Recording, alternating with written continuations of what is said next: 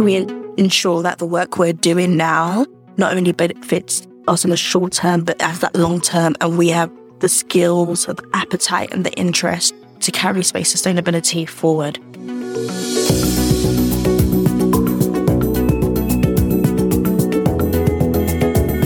Welcome back, Space Watchers, to another episode of Space Café Radio. I'm Emma Gatti, Senior Editor of Space Watch Global and Space Café host.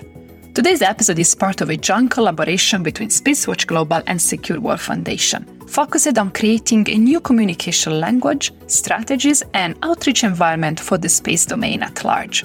For more information about this initiative and the goals of the Space Communication Project, please contact Crystal Hazelton of Secure World Foundation or myself.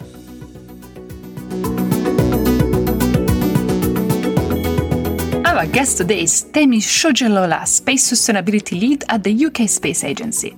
I had a chat with Temi during the 4th Secure World Foundation Sustainability Summit, and I asked her what was her perspective and opinion on the needs of the space domain to implement debris policies. She told me some very interesting things, so please listen up. Also, please note that the audio was recorded in a room with a big echo. We removed it, but in few spots the quality of the audio has been slightly affected by our post-processing work to keep the echo at bay. We apologize for that, but obviously the quality of the content remains, and this is the nice and lively things of running these interviews live on conferences, on the road. So please don't be discouraged and keep listening. Temi, thanks a lot for being here with me today. It's a pleasure to meet you. Thanks for having me. Can you tell me a bit about your role within the UK Space Agency? Yeah, I am the Space Sustainability Lead. Space Sustainability work sits within our space surveillance and tracking work. I joined in August last year to do a number of different roles. So I am the project manager for our national ADR mission. I also lead our outreach work, so which is engaging with, young people, going to conferences, and speaking to pretty much anyone that would listen on what we're doing here in the UK. And the final part of my role is raising awareness of space sustainability across the UK. So I do that by sponsoring a number of studies, research, and a photography exhibition. So how do you think the Space Agency, the UK Space Agency, is interested in the topics of the summit? How does it position itself? Yeah, so we are the co-host alongside Secure World Foundation for the summit.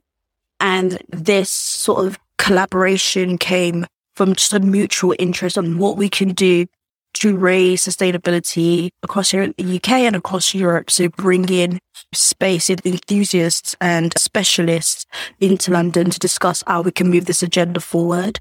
We've seen the work Secure World Foundation have done in the US and globally with their research and how well they bring the community together under this umbrella of space sustainability. And we thought we could support them. So which one do you think are the most important steps that need to be taken now to act as fast as possible on the issue of debris removal and, in general, sustainability? I would say real investment into this area. So whether it's through skills, whether it's through research, or whether it's through mission. So it's real investment. And in the UK, we've done a huge amount of investment in the last couple of years, including the ADR mission that I'm currently working on. So we have a £1 million of feasibility study that we sponsored last year. And in total, we're looking to spend £21 million on this national mission. Commitment. Yeah. As well as, invested into ESA, who we work collaboratively with and support the research they've done on whether it's Clear One. We are, or Adonis, we've been did a lot of funding with ESA. Yeah, and so Josef Aschbacher last week was actively, openly inviting the UK to stick to the ESA's plan. So obviously it's good to see that the UK is still involved there. Absolutely. And I'll say the second part I would say is continuous communication across the UK, across Europe and globally. Yesterday we had a regulator-to-regulator meeting on large constellation, and it was amazing just to see the diversity from the West and the global South discussing about how we could collaboratively work together.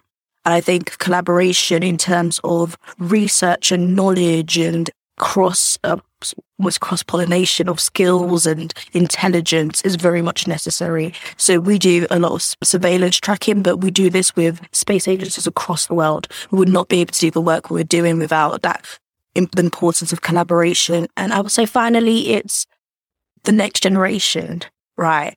How can we ensure that the work we're doing now not only benefits us in the short term, but as that long term, and we have the skills, the appetite and the interest to carry space sustainability forward. In a sort of way, space is a long-term project. So it's really good what you just say about like being sure that space remains sustainable for the next generation. Yeah. I know that you are also moving to a different type of task. Can you tell me more about that? Yes. So I am going to be editing a new strategy called Inspiration. And what we're looking to do is, in essence, inspire young people to look into STEM, but particularly space. And it's a mix of technical and non-technical roles, or technical and non-technical qualifications at different levels. So whether it's through apprenticeship, or whether it's through an undergrad or furthermore within the education spectrum. But what we are looking just to inspire from a very young age.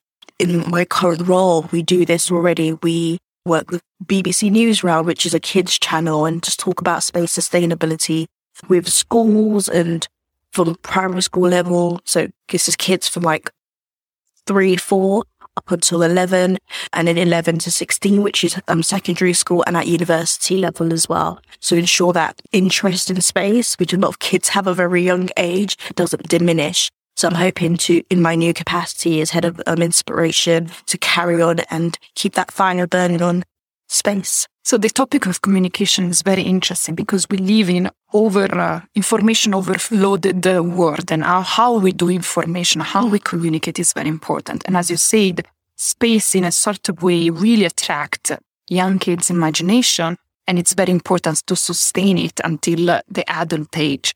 As the space industry stands right now, do you think that there are some specific communication issues that we should tackle together as an industry? I think there's this idea that space is so far away, right? It's almost like a Star Trek or a Star Wars, and that's where your imagination is. But Leo, it's a lot closer than we think. I'm currently sponsoring alongside ESA a photographer called Max Alexander, and he's working on an exhibition that brings space to real life.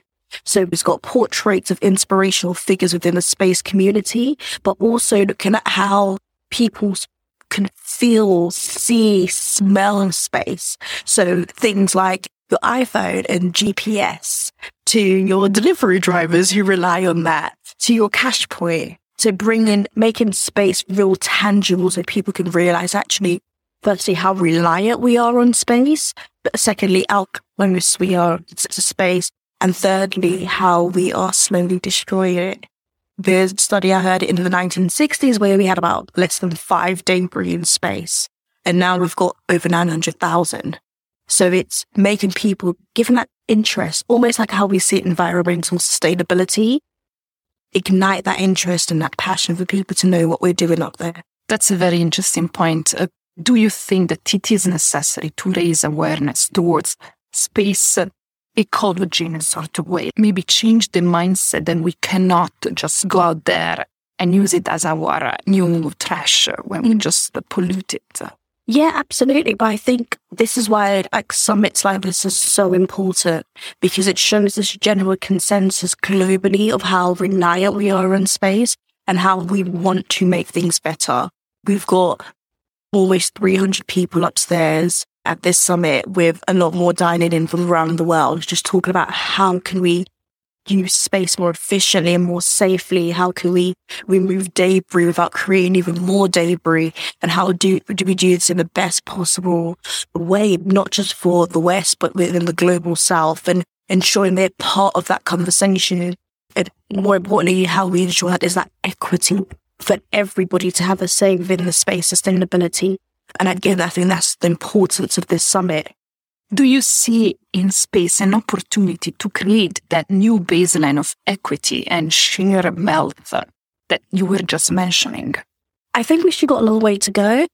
I feel like the fact that almost like the fire's been ignited, I think there's a lot discussion that needs to take place. As I mentioned yesterday, we had the regulator meeting, and this idea of equity came up, and we had a good conversation about it, but everyone was actually, there's a lot more we can do with this. So just seeing in that room alone, just how people, their brains were like turning on, what does this look like? What does it feel like? And we had representation in the room from Nigeria, from Egypt, from Rwanda, who can talk about what does equity look like for the global south to have a meaningful conversation on space sustainability.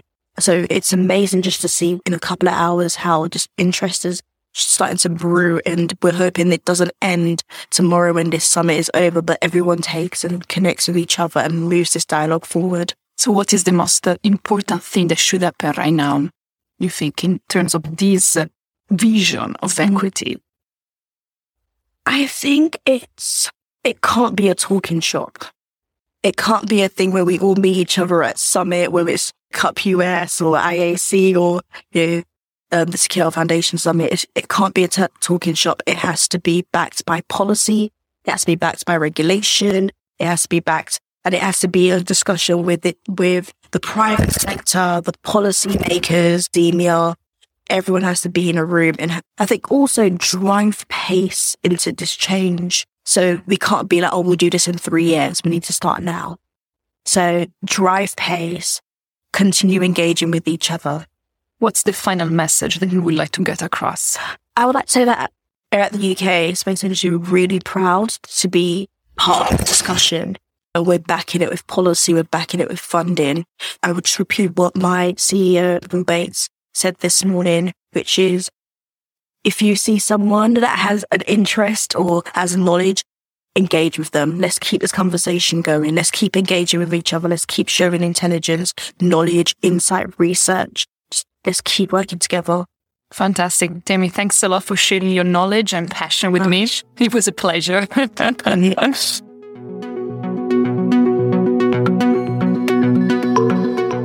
Thank you for listening to Space Café Radio on tour in London. This episode is part of a joint collaboration between Spacewatch Global and Secure World Foundation, focused on creating a new communication language, strategies, and outreach environment for the space domain at large. If you want to keep the pulse of the space industry, please visit our website at www.spacewatch.global and subscribe to our newsletters. And of course, don't forget to become a space watcher. I'm Emma Gatti, Senior Editor at Spacewatch Global, your independent perspective on space. See you next time. Ciao.